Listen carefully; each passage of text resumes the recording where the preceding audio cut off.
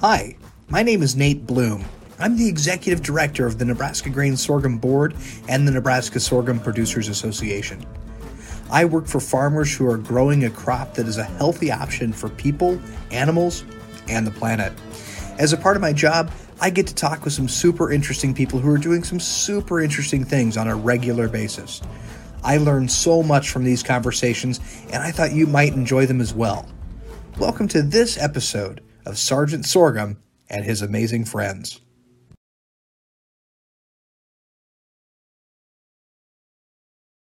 Well, hi, and welcome everybody this week to this episode of Sergeant Sorghum and his amazing friends. Today, I'm really excited to share with you a conversation with my friend, one of my favorite people that I've gotten to get to know a little bit virtually here in the last year or so. She's a researcher, she's an entrepreneur, and frankly, she's a really strong woman. And I'm really excited, glad to call Miss Sujala Balaji a friend of mine.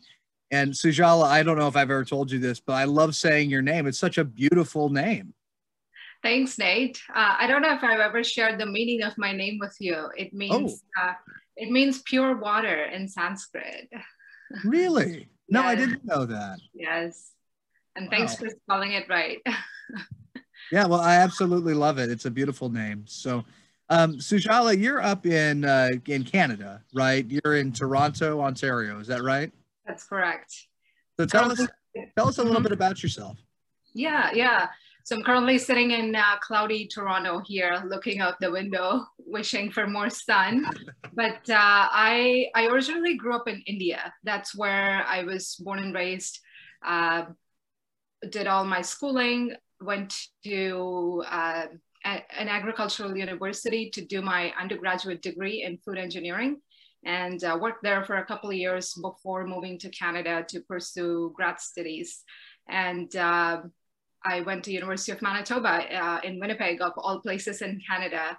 And that allowed me to gain a lot of experience into the Canadian food and ag ecosystem, and eventually worked for a startup that was manufacturing flax oil at a commercial scale. And my role was R&D, but working at a startup, you're not defined by your title. I was able to gain a wide variety of experience, ranging from R&D to QA to operations to supply chain, and eventually moved to Ontario. And I started working for a large dairy company for about 7 years. My role was cross-functional in a sense that even though I was part of an operations team, I was able to collaborate with various departments within the organization, and it's a multinational company. So I was able to work on product launches, new product commercialization, project extensions, continuous improvement type of projects, working with marketing, sales, R&D, operations, QA. So I can confidently say that I have seen it all in the food industry at both a startup level and a large scale manufacturing level. Eventually, I found working for a corporate company to be a little more, what is the word? Unfulfilling in terms of the type of impact I wanted to make with my career and life. So that led me to pursue the entrepreneurial journey and started my first startup, Kosher Foods. I know we will get into millets and sorghum as we start talking more, but I'm happy to shine more light on that if you want me to right now, or we can talk about that later. Well, let's jump into that a little bit later. And I just have to say, just for everybody at home, if you saw me kind of face earlier, I'm doing this podcast today outside at our home, and I got stung by a wasp right as you started talking. I said, oh, gosh, what is that? And there's a wasp on my arm. But you still have a good straight face, so you must have a lot of pain tolerance. We powered right through it. There you go. So thank goodness for the great outdoors. Right. And that's what Nebraska and Sorghum Army does to you, I guess, right? Right. We're tough at the Sorghum Army. Gosh, jeez. Well, I definitely want to talk more about your experience working in space and what you're doing with Kosher Foods and then Rainfed Foods and some of the organizations you're a part of. But before we get into that a little bit, I wonder if you might just be kind enough to share a little bit about your background. How did you get to Canada? Where did you grow up? What did that look like? And how has that cultural experience shaped how you approach things now? Mm-hmm. Yes, good question, because I think growing up in India is part of who I am today and what I'm doing. I grew up very close to food and ag was part of my upbringing. My grandparents were farmers. I remember this very brief flash memory of my dad having a cow when I was a little kid and milking the cow, and my grandfather had a cow too. So that's part of my childhood and how I was raised until we moved to a larger town, and then things change. But it's much different from, for example, my daughter who's growing up in Canada. She has no clue where the closest farm is. I mean, except for the time comes when we go blueberry picking and apple picking. So, and even shopping for food, there was no big box stores. Again, that has changed in the last 2 decades. Everything, you just buy fruits and vegetables from a street vendor pretty much every morning. That's how my mom would get her produce every day and cook from scratch. Like the first time I heard cooking from scratch was when I first moved to North America, because cooking from scratch is the normal way of cooking back in India. It's just the way you cook, right? Right, exactly. There's no scratch, it's just cooking. That's right. So all of that really infused in me, not just culturally how we see food and how food grows, but I also happened to go to the agricultural university to do my undergrad.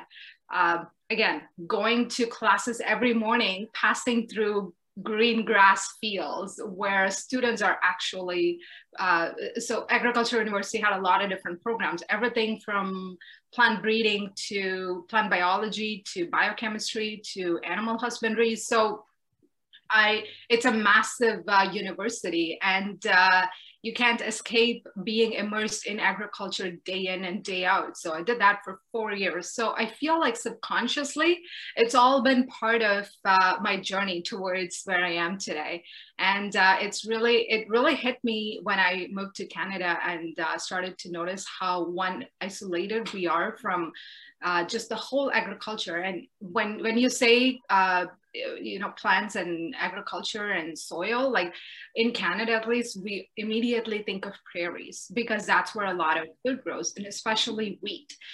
Canada has an amazing infrastructure when it comes to growing wheat and pulses, but ask people to name the top 10 crops that grow in Canada. Other than wheat, soy, and corn, we're not going to be able to come up with names very quickly. Again, it just shows to how we're influenced by monocropping in agriculture, and how we lack biodiversity in whether what we grow or what we eat.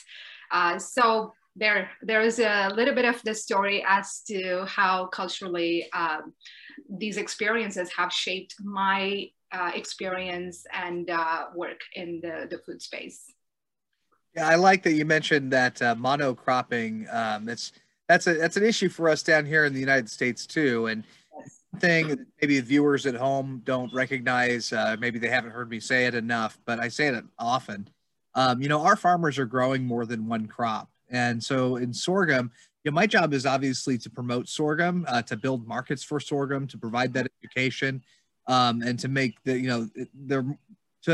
provide more value to the sorghum farmer and to the industry. But that being said, I don't want every farmer just growing sorghum either, right? No more than farmers just growing corn and soybean rotation, right. Because that's not really a true rotation in the sense of biodiversity and soil health, and even water conservation and wildlife and land stewardship. Exactly. Than that. Right. That's not to throw the farmers under the bus. I mean, for a long time, where they've been able to realize those profits have been in crops like corn and soybeans. Mm-hmm. Markets for sorghum and other crops haven't been as great. Absolutely. Now we're seeing that change a little bit in the food space in particular, and that's kind of the crux of our conversation. Right. later. But you know, I just want folks to know it's not a competition. And I'll have folks come up to me, if all farmers and other people come up to me at events like the state fair and things like that, and they'll say, "Oh, well, you're the competitor to corn," and that's actually not true. We're competitors. We actually work together. The other commodity groups in Nebraska, we do a good job of working together because all of us directors, whether it's wheat or beans or soybeans or corn, you know, we all recognize that we're taxpayer funded. And if we're going to work for our farmers who are paying those taxes and they're growing more than one thing, we better be working together. Right. Agriculture is just not big enough to think of it competitively. No, collaboration over competition is the future forward approach, I guess. Again, going back to your point on, like, it's not necessarily to say that the wheat farmers and the soy farmers are bad and that we don't need wheat or soy. Yes, we need all of those crops, but we just need more than 3 crops growing. There have been incentives for farmers to grow those crops, whether in the form of subsidies or whether demand from markets. So if you go and ask a farmer to grow sorghum, they're going to ask, where is the demand? Show me that there is a market for it, right? So if there is a demand in terms of what we consume and what we put into our diets, so then eventually farmers will acknowledge that and start growing more crops. And it's all actually beneficial for farmers to rotate the crops too, because it provides for better soil health, better water absorption rates, and better nitrogen fixation by growing diverse crops. So there is actual benefits to growing diverse crops as well. Yeah. You're exactly right. And I think that, and that's what I heard you say too, is not that it's not a competition. Right. It's how can we work together. And it's amazing what we can achieve when we stop thinking about what we individually or we as an individual industry can achieve. When we start thinking about broader, what can we all achieve? How can we all win? It doesn't have to be a zero-sum game. Now, we live in the United States and Canada too. We live in very competitive societies. I mean, our cultures revolve around things like sports, where you pit one team against another. Our legal systems are competitive, even, you know, where it's you know, who could win in the courtroom, so to speak. Right.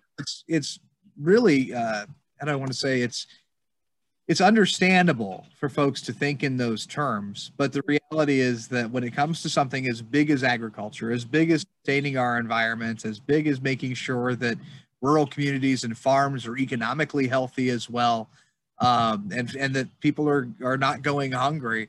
Right. It's too big to think of them in those competitive terms, although that might be more accessible to a lot of folks. Exactly. And that reminds me of the initiative from the UN a few years ago, which was a somewhat of a driver for my entrepreneurial journey as well. It's the declaration of the Sustainable Development Goals, the 17 goals, whether zero hunger, poverty, climate change, global partnerships, sustainable production and consumption. So all of these require cooperation and collaboration with one another, and a holistic approach to thinking, how can we solve those problems? And I think the SDGs provide a good framework for people that are not necessarily thinking on, how can we work together in addressing these huge problems that exist, not just in one country, just globally, right? So that, again, just emphasizes how we need to work together, whether it's across geographies or across different stakeholders, to create solutions in the future. It's funny you should mention the UN. I get involved in a lot of different things, which is really a blessing, but sometimes it's kind of hard to keep up with how I've gotten involved in them. And the last few weeks, maybe the last 2 months or so, I've gotten involved on a subcommittee, actually 2 subcommittees that are helping to inform the UN Food Systems Summit, which will take place in New York this fall. It's tentatively for September 13th. What's really interesting about that is that the UN Secretary General, looking ahead to the 2030 agenda, really wants to make agriculture and climate the focus for the next decade. Moving forward for UN policy. And so it's really important for us to be involved in that from Nebraska's standpoint, because we're at the table with folks from Africa and Southeast Asia and Europe and other places, and you know there's a difference in ideology in some of these places, in particular around technology and agriculture. So, for example, we know from a consumer standpoint that there's an incredible demand for non-GMO foods. Mm-hmm. I believe, and the science that I believe shows that GMOs are safe largely. Okay, I mean, in fact, I tell people you've had GMOs since Gregory Mendel started playing with peas. Yeah, I think most scientists would agree with you. Right. But the reality is that there are still consumers that want non-GMO regardless of that. And how that works great for sorghum is we have a non-GMO product, right? So we can help fill that niche. Right. What agriculture tends to fall into, though, is we tend to tell consumers why they're wrong and why they should want something else. Mm-hmm. So it's the same thing as like going to your local pizza place and saying you want a pepperoni pizza, and they say, no, you're wrong. You shouldn't want pepperoni. Here's why you should want sausage instead. Just sell them the pepperoni pizza, right? Right. And it's kind of the same thing in ag. If you've got a product that meets their demand, whether they're necessarily informed on what GMO means or not, there's no sense in arguing. Just give them what they want. And that's where agriculture is a bigger sandbox that can fill all those demands. Yeah, exactly. The non-GMO market and like the gluten-free market, they're projected to grow by like anywhere between 9% and 13% compounded year over year. I don't doubt it. I don't doubt it at all. And I think that's where sorghum, and so just for the context of our call today, I want to emphasize that when we say sorghum, millets are part of the family too. So millets are classified into two groups, minor millets and major millets. And sorghum is part of a major millet. So every time I say sorghum, let's just pretend that I'm talking about the whole millet and sorghum. It's naturally, not only actually non-GMO, but it's naturally. Hang on. Time out. I got to stop you for a second. Okay. So we've got Sergeant Sorghum behind me here. Okay. I'm sorry to offend him. No, it's okay. We got Sergeant Sorghum, but we should also have Major Millet. Oh, okay. I like that. I like that. Yes. Yeah, Sergeant Sorghum, Major Millet, and Jill. Nate, you should come up with a female, partner for Sergeant Sorghum named Millet. Well, that's great, Sujala. We should design that together. As a matter of we did make for our children's book, which is available on the website Nebraska.org. We did make a kid version of Sergeant Sorghum. Mm-hmm. Called him Milo. His name's Milo. So we could definitely expand the family, but I would encourage you to send me your ideas as what she could look like. That'd be great. Okay, sounds great. I'm up for the challenge. I'll pass it along to my 12-year-old. That's where the great ideas come. Yes. So, okay, I'm sorry, I interrupted you, but no worries. Our viewers that they would get bad jokes and references throughout these podcasts. So I feel like I have a mandate that I have to fulfill. So sorry, but go ahead. No, that's good. That keeps the conversation entertained, right? Right. So where was I? Yes, sorghum being, not only is it just grown genetically unmodified, but it's naturally organic, naturally gluten-free, naturally low glycemic, meaning that it's good for people that are concerned about diabetes or have diabetes. It's clinically proven to regulate diabetes when you consume it regularly. And your point about gluten-free being a growing trend is true. So that's how I started Kosher Foods. I wanted to start a company that produces healthy gluten-free products, because a lot of my friends have gluten allergies, and it's a top 8 allergen in North America. People either self-diagnose themselves or they have been diagnosed celiac. So it is, and what's interesting is that there is an increasing number of people who are feeling like they are intolerant to gluten and avoiding wheat. So on that note, sorghum is naturally, it naturally meets all of these expectations and needs from a consumer. So what better crop to promote than sorghum, right?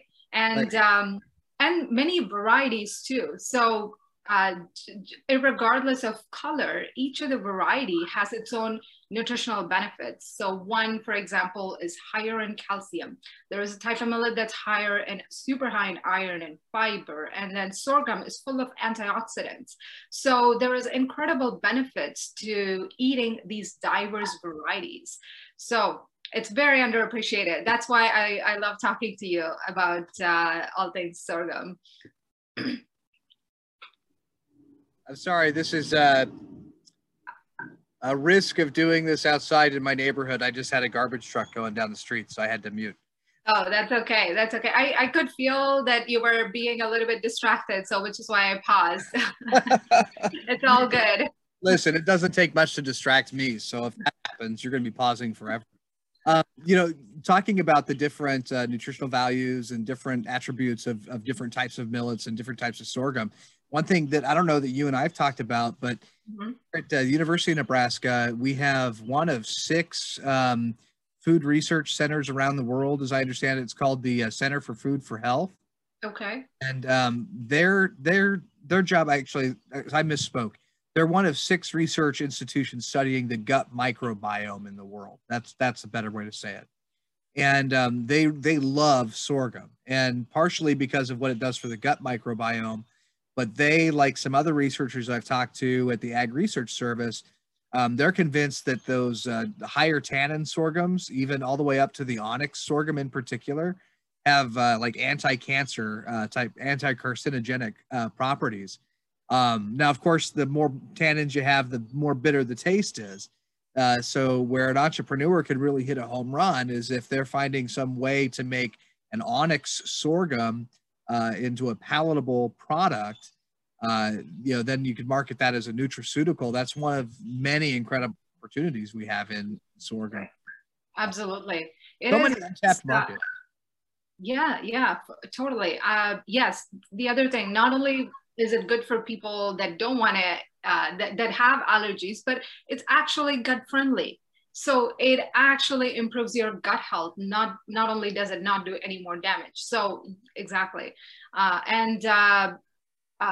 About opportunities that exist for creating different products, whether it's food products or nutraceuticals, it's largely underexplored and untapped.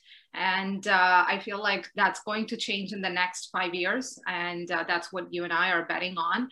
But the UN has announced 2023 to be the International Year of Millets, right? So I know we talked about this a while ago, but it's official. There is going to be a lot of initiatives coming down the pipeline in the next 2 years to promote millets and sorghum globally. And there's going to be a lot of initiatives that stem from that. I feel like consumers will definitely start to hear about sorghum way more than they have in the past 10, 20 years. I think when the UN, and this is a message out there to all the folks associated with the UN who might be watching this, you know, when the UN kicks that off in 2023, the International Year of the Millet, not the Year of the Mullet. Now that was 1983 when the Camaro Z3 and everything, but so not the Year of the Mullet, but the Year of the Millet.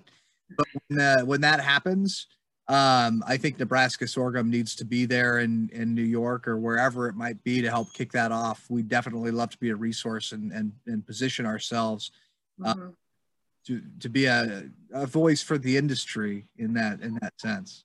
So that's great. Hey, speaking of, let's start getting into some of your work. So you mentioned Kosher Foods and now Rainfed Foods. Right. Tell us the story about your company and where you're at now. Right. With Kosher Foods, as I was mentioning earlier, it really started when I was observing the number of different gluten-free products in the market and how there was a growing demand for gluten-free products. Yet, when you look at the products that are out there, they're filled with a lot of additives, empty calories like potato starch, tapioca starch or flour. This is what most of the gluten-free products were primarily made of. And it was not necessarily nutritious. And it was also very expensive. They're usually 2 times more expensive than the non-gluten-free products. So it felt like I could use millets to create those gluten-free products and still deliver on the taste and nutrition. So that's how that started. And also the diabetes aspect of it, the fact that millets are anti-diabetic or helps with diabetes, because in India, diabetes is unfortunately a bigger problem than we think it is. And obesity, due to changes on lifestyle, diseases like diabetes and obesity have been just slowly entering the society and just getting bigger and bigger. And same in Canada too, except that we have free universal healthcare here, and getting insulin shots is not that expensive. So it's not as widely spoken as a problem because we're able to manage it here in Canada. So my parents were both diagnosed with diabetes, and millets came up in the conversation. And India is also the largest producer of millets in the world. I don't know if we might have talked about this when we first connected. Green Revolution that happened in late 60s and 70s pretty much wiped out millet consumption in India. Up until then, millet was a staple. Millets are what people ate instead of rice and wheat. And Green Revolution was started to improve yields and productivity. But now more than 3 decades later, we're starting to see the adverse effects of what that did to soil health and human health. So even in India, there is an increasing push to consume more millets, put millets back in people's plates, and farmers to grow more millets. So that was all coming into the picture. And then I was noticing how in North America, we have a huge opportunity to address the gluten-free demand and also biodiversity. So it felt like a right crop to introduce, and not to mention quinoa was taking off. So that made me realize if people are more open to eating ancient grains and superfoods like quinoa, millets are the same deal. So I started experimenting with different millets and created different products. Millet porridge actually is a very common breakfast eaten in India, especially in southern India with finger millets. I would say it's like a healthier version of hot chocolate when you make it. It's a powder mixed with water or milk and then boiled, and you can consume it either sweet or savory. And it looks chocolatey. It has a mild nutty and chocolatey flavor. So it's a delicious porridge to drink. And even when we cook pearled grain sorghum, like in the Instant Pot, we'll a whole bunch of it. It takes a little while longer to cook, so we use the Instant Pot. It's about 15-20 minutes, and then we'll freeze what we don't use immediately. It comes out of there, it smells like oatmeal. Right. I don't know why there would be any reason that you couldn't just add a little bit of milk and maybe some brown sugar or something. Exactly. And just like that. I mean, it's actually consumed as breakfast. I've come to learn that in Russia and China, it's consumed as a breakfast too. I think in Russia it's called kasha, and I can't remember the name in China. And one other product. Oh, Germany. Apparently, they eat that for breakfast, cooked with apple cider. Yes. Really? Well, yes. Breakfast, I mean, again, with being low on the glycemic index, that also means it takes longer to digest. Right. And it keeps you fuller longer. It doesn't give you the sugar rush that you'll get from your sugar-loaded cereals, right? So it's not only healthy and delicious, but it fills your appetite. So I feel like I've gone off topic. Where were we? No, not at all, actually. I mean, yes, kosher foods. So that's how kosher foods was started. I worked on porridges to baking mixes. It makes the most delicious pancakes and waffles too, not just porridge. So flour in those applications, banana bread. My friends who have gluten-free love sorghum flour for banana bread. And the application's endless. And then you can also consume it as a replacement for rice or potatoes on the side as a base for soups and stews. So yeah, endless number of applications. I might have gotten a little bit carried away as a food scientist and a product developer. Created a ton of different products, but I was selling energy balls for the longest time. Energy balls made with millet flour and other good nutrients just packed into a tiny little ball of nutrition. And I sold that for, I would say, a year or two, but eventually I was really fascinated by what's happening in the alternative protein world. And I have strong experience academically and working in the dairy industry. So wanted to address some of the problems in the industrial meat and dairy production using millets and sorghum. And that's what led me to create Rainfed Foods. Again, I chose the name Rainfed because sorghum is a rainfed crop. It doesn't need any water, can grow in the driest of weather and very least amount of water. So at Rainfed Foods now, we're starting with creating a plant-based alternative to milk, but we're going to expand into different other categories and different other applications where we could use millets and sorghum to replace traditionally produced meat and dairy products. You know, this is another one of those kind of hot topic that really hits home in Nebraska, and I totally get it. You know, Nebraska is a beef state, and we have a strong dairy presence as well. And, you know, those industries, and I understand it, they feel like they're under assault right now because of a lot of the policy and things and that's coming out, you know, really not just in support of alternative proteins, right? Actually, like literally attacking, you know, traditional beef production or traditional dairy production. And, you know, the pendulum's swung too far in one direction. And again, agriculture is big enough that there's room for both, but we also have to have our policymakers understand that too, right? You know, cattle production is not the cause of global warming. In fact, quite the contrary. We see more carbon sequestration benefits in traditional agriculture than we see in just about any other industry. But there's room for both. And so we need to kind of redefine the conversation so that farmers don't feel like they're being under assault, but also policymakers are understanding that it's not an either or, but a both and proposition. And that's where the environment wins, and that's where everybody wins. You know, I think that's really important. And again, folks at the UN are watching this, or folks that our friends in Washington are watching this. I really hope that that's the takeaway that comes from this. There's room for both. I 100% hear what you're saying, and I also empathize with the dairy and meat farmers that they feel like they're under assault. I think also the biggest driver for the alternative protein movement is how the population is ever growing.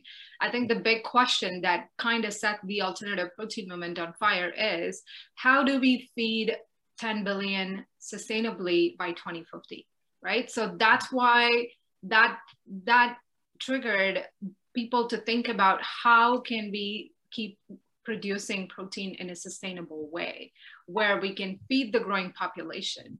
And just in the last few decades, we have, you know, the population number, I don't have the stats in front of me, but we know that it's increased exponentially. Anyway, we're supposed to be what, 9 billion by 2050, and that's I mean, you and I are making the same point here, which is, right, you know, you've got a growing population that right, needs protein, and decreasing resources, right, like land and water. We don't have as much water and land that was available like 50 years ago. So we have to think of new and innovative ways to, one, produce food more efficiently, more sustainably, and reduce food waste. So that's a big topic as well these days. So we have to think at this problem from different angles. And I think alternative protein is one of them. Yeah. And again, solutions happen when everybody feels like their opinions are valued at the table. Right, right. That's the point that I was trying to make, is that absolutely there will be a place, and there is a place for alternative proteins, just like there is and it always will be I think also a place for traditional animal agriculture. You know, it's not an either or. And when we can come to the table with that kind of an understanding about, you know, how do we do what we do, but we do what we do in a more sustainable way while at the same time adding new options that are also sustainable and provide that protein source to growing populations in an affordable way. Oh, that's for everybody. Yeah, exactly. And that's why I never use, I don't know, the we word, I guess, because it splits the room into two as soon as you bring the animal welfare. And when you just approach people from that angle, it doesn't serve any good. Which is why I guess environmentalism is at the forefront of the alternative protein space these days, and in its fair sense. And I'm not a vegan. I don't know how many people will be offended when they hear this, but I tell people that I'm a conscious consumer. So you can't, you know, let's take avocados, for example. It's one of my pet peeves. So sorry for bringing this up in an unrelated conversation here. But avocados use a lot of water. Like and almonds. Almonds have a super high water footprint. But we can't just say, oh, I eat plant-based and eat, I don't know, 5 avocados every day, or consume almonds in all forms, whether, you know, the keto diet is just 90% almond flour. So again, we have to weigh in the proper or use legitimate information and understand what is more sustainable and what is not, and what are the choices that we're making, whether it's driven by is it driven by climate change, is it driven by animal welfare, is it driven by you wanting to care about both and wanting to have an impact with the type of food choices that you make. It is hugely personal and cultural, so attacking one group versus the other doesn't do any good. Have you, I don't know how big of a reader you are, but are you familiar with the author Jared Diamond? I do not, but I'm interested to learn. So Jared Diamond, he's best known for, I think his Pulitzer Prize winning book was Guns, Germs, and Steel. But the book that I read of his, and frankly, it's still my favorite of all the books of his, and I've read several. By the way, Diamond teaches at Berkeley, and Jared, if Mr. Diamond, if there's any way that we can get you on the podcast, that would be so awesome. I'm kind of a fangirl about Jared Diamond's work. But what's cool about the first book that I read, it's called Collapse.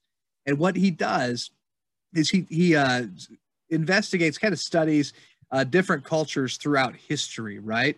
That faced some sort of environmental catastrophe caused by a cultural norm, okay? And how they either adapted to it or didn't adapt to it. So the two best examples would be Easter Island, right?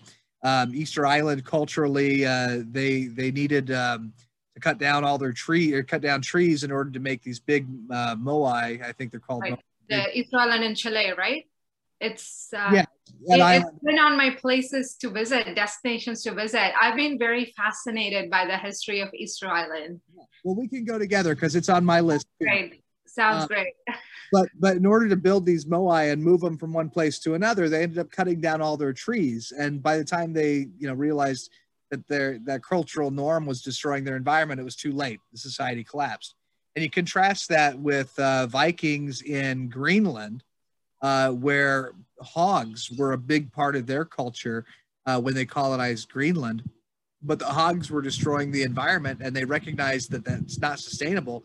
And so they had to change their cultural norm and move to sheep production instead. And that's how they were able to thrive.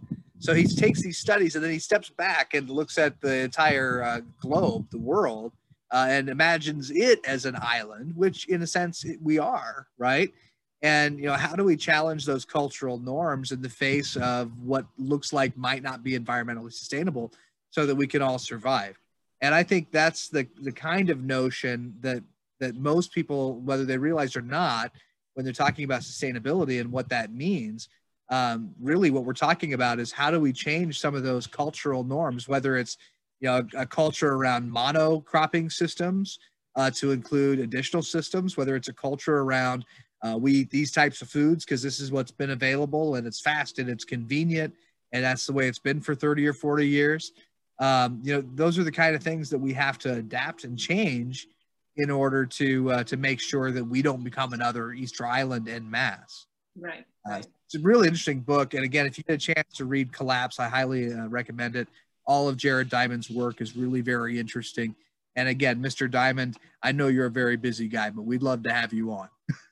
Amazing. I will definitely put that on my list of books to read.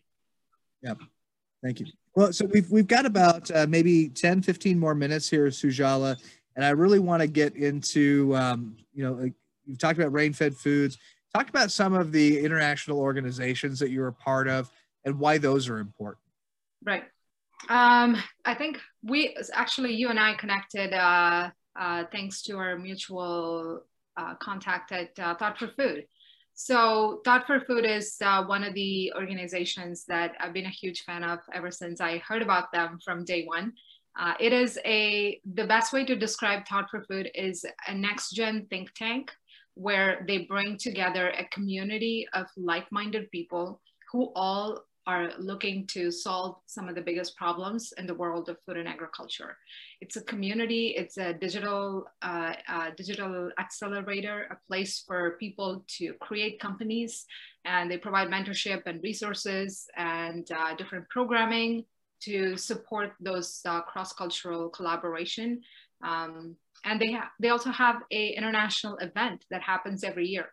Last year, we were supposed to have this summit in Malaysia, and in end of March or early April. And the rest, I don't need to. That turned out.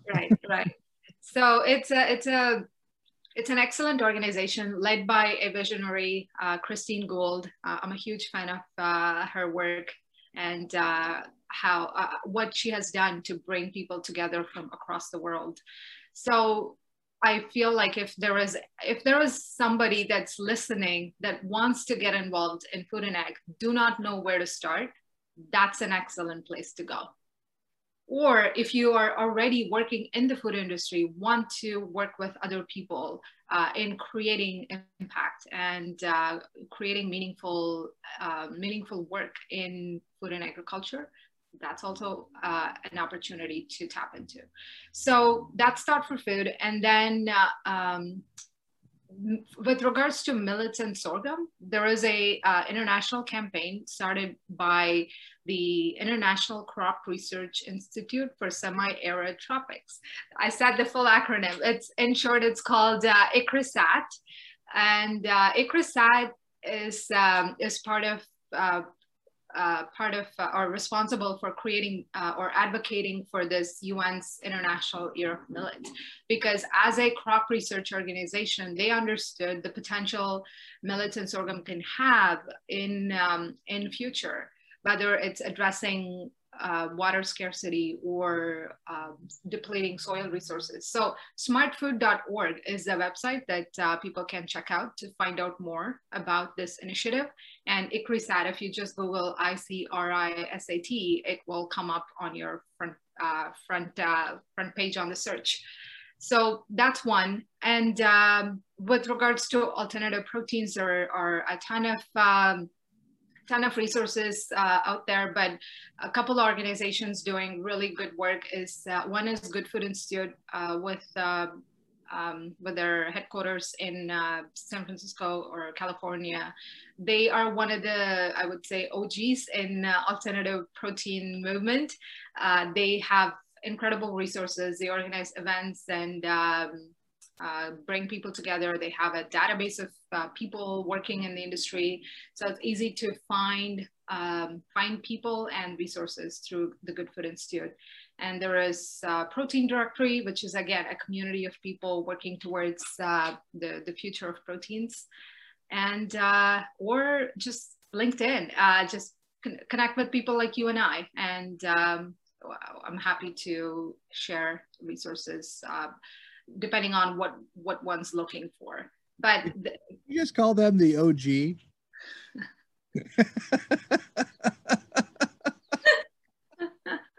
In terms of creating an organization for the millets and sorghum were so cool, yo. Yes. We are. Yeah, I know. I keep telling people how cool I am, but nobody believes me. Yeah. You wait until 2023, then people will really get you. How do people get a hold of you if they want to? Right. A good place is LinkedIn. There is fortunately not a lot of Sujala Balajis. It's a fairly uncommon name even in India. So that's one way. Or I'm also on Instagram under SO underscore Sujala. So Sujala, both Instagram and Twitter. Less active on Twitter, but yeah, LinkedIn for sure. Or email. You know, and talking about the food space in particular, I always want to throw this out there because this is the primary focus for Nebraska sorghum. We love the international markets. Don't get me wrong. China buys a lot of sorghum. In fact, they bought like 82% of the 2020 crop, and they're already looking at the 2021 crop. That's But what that does is it creates a lot of market risk for farmers, because if China stops buying, which has happened in the past, well, we have a problem. At the same time, we see a lot of opportunity here in the domestic markets for sorghum-based food products in particular. And what we've been doing really, I think a pretty good job at actually is reaching out to not only entrepreneurs, but existing businesses and telling the story of Nebraska and why they should locate their business here. You know, from a standpoint of being proximate to the crop that's being grown, so you can decrease your supply lines, to having a more favorable tax climate than in other states, and even to having you know, the infrastructure where you're just about in the center of the country and about 2 days by truck from anywhere in the United States continentally. It makes a lot of sense to locate businesses in Nebraska. And what we'd like to do, because I can't move those ports for international trade any closer to Nebraska, what we're trying to do is make Nebraska a hub for the domestic market and the North American market for value-added products, not just in food space, but also industrial uses like bioplastics as well. So if you're watching this and you're a business and you're thinking, hey, maybe, you know, we should be looking at somewhere else we want to locate, or maybe just to expand, you know, we're here. And I'll tell you one thing we're working on right now. We have two different companies, and I can't say who they are yet, but one's located on the East Coast and one's on the West Coast, both in the food space. And we've been having conversations with them about moving their operations here to Nebraska. And we're able to partner with the Nebraska Department of Economic Development and local economic developers to help figure out what those incentives are and what the best sites are. And we're hoping to have a new milling facility in Nebraska by the end of 2020, which will be huge. But we don't want to stop there. We have an opportunity for a bioplastics operation in Kearney, Nebraska as well. We're working with a New Zealand company called Xylotech on how do we get the right investor to finish that plant that's already been started with product that they already know they have demand for, but we need investment and a partner to help finish it and get it off the ground. That's the kind of work that we're doing here in Nebraska, and there's plenty of opportunity. And you and I actually originally connected, Sujala, via our Catalyst program. Catalyst was an opportunity for entrepreneurs, teams of entrepreneurs at the University of Nebraska and Concordia University in Seward, Nebraska, to create new products based in sorghum that these students would eventually transition into businesses. Now, we finished our first year with that, and we're looking now at the 2020-2021 school year, but that's not limited just to college students. And we're also looking to expand that to other post-secondary institutions as well. And we learned a lot the first year about how we can best support these students and how we can connect them with investors when they're ready to begin their business. And so that's something that we continue to focus on as well. You know, checkoffs are always, you know, really have three legs to the stool as far as why we function the way we do. One is to support research, one is to provide consumer and producer education, and the third is markets development. And here in Nebraska, we've really taken that markets development to heart because we recognize that there is a need and there's a vacuum in the sense of providing gluten-free, non-GMO, healthy food options in the domestic market. There's a lot of value there. It's an exciting time to work in millets and sorghum, and that's, I think, why you and I have connected. It's going to be a fun decade ahead. Absolutely, 100%. I really Can't wait to meet in person one day and visit sorghum fields in Nebraska. I hope the day comes soon enough. Oh, Sujala, we want to have you in Nebraska so badly. I've wanted to meet you in Honestly, if the weather is not that cold as it gets in Nebraska, I don't think I would hesitate moving. That's really what's Well, to be fair, yeah. it's only really cold anymore for a few months. Like, December, January, and February, those are your coldest months. But you get past that, and then you're okay. Okay. Right now, I mean, it's not even May. It's the last day of April, and I'm sitting outside. It's got to be close to 80 degrees, if not warmer. Okay. The top down on the Camaro for all but maybe 3 weeks in the last month. Or in the last, sorry, in the last 3 months, I should say. Okay. So we'd love to have you anytime. Awesome. Can I ask you a last question? Yeah, go ahead. What is your favorite way to consume sorghum? I like popped sorghum. I do a lot with sorghum flour, but my very favorite way to consume sorghum is I have a recipe for a Cajun bowl, like a jambalaya, that I use pearled grain sorghum in. I make it at the state fair every year. It's the best. Of course, I like spicy food, so I make it nice and spicy. Amazing. Sounds delicious. It is. It really is. So, but hey, thanks for your time. Sorry, go ahead. I was going to say, pleasure speaking with you again, Nate. I hugely appreciate and admire all you're doing at Nebraska, and just generally speaking, what you're doing to promote sorghum in the U.S. So glad to connect. Well, thank you, Sujala. There's natural synergies between what we're doing, and I'm blessed to count you as a friend. Before we end, I always then there goes Sergeant Sorghum right now. It says time's up. Right on cue. Okay. Well, before we end, I always want to put a shout out to my favorite Spider-Man comic book artist of all time, Mr. Mark Bagley. Mr. Bagley, you're one of my heroes, and if we could ever compel you to do a mock comic book cover with Sergeant Sorghum, we would absolutely we would love it, and we'd love to have you on the show. So that's Sujala. I know that's totally not germane to our conversation, but that is like one of the themes for all of our episodes. Because I'm not going to stop till we get Mark Bagley on the show. Sounds good. Maybe he's watching. Maybe someone will forward this to him. I hope they do. Yeah, let's root for that. Good. Have a great day. Hey, thank you so much, Sujala. Bye, Nate. Bye.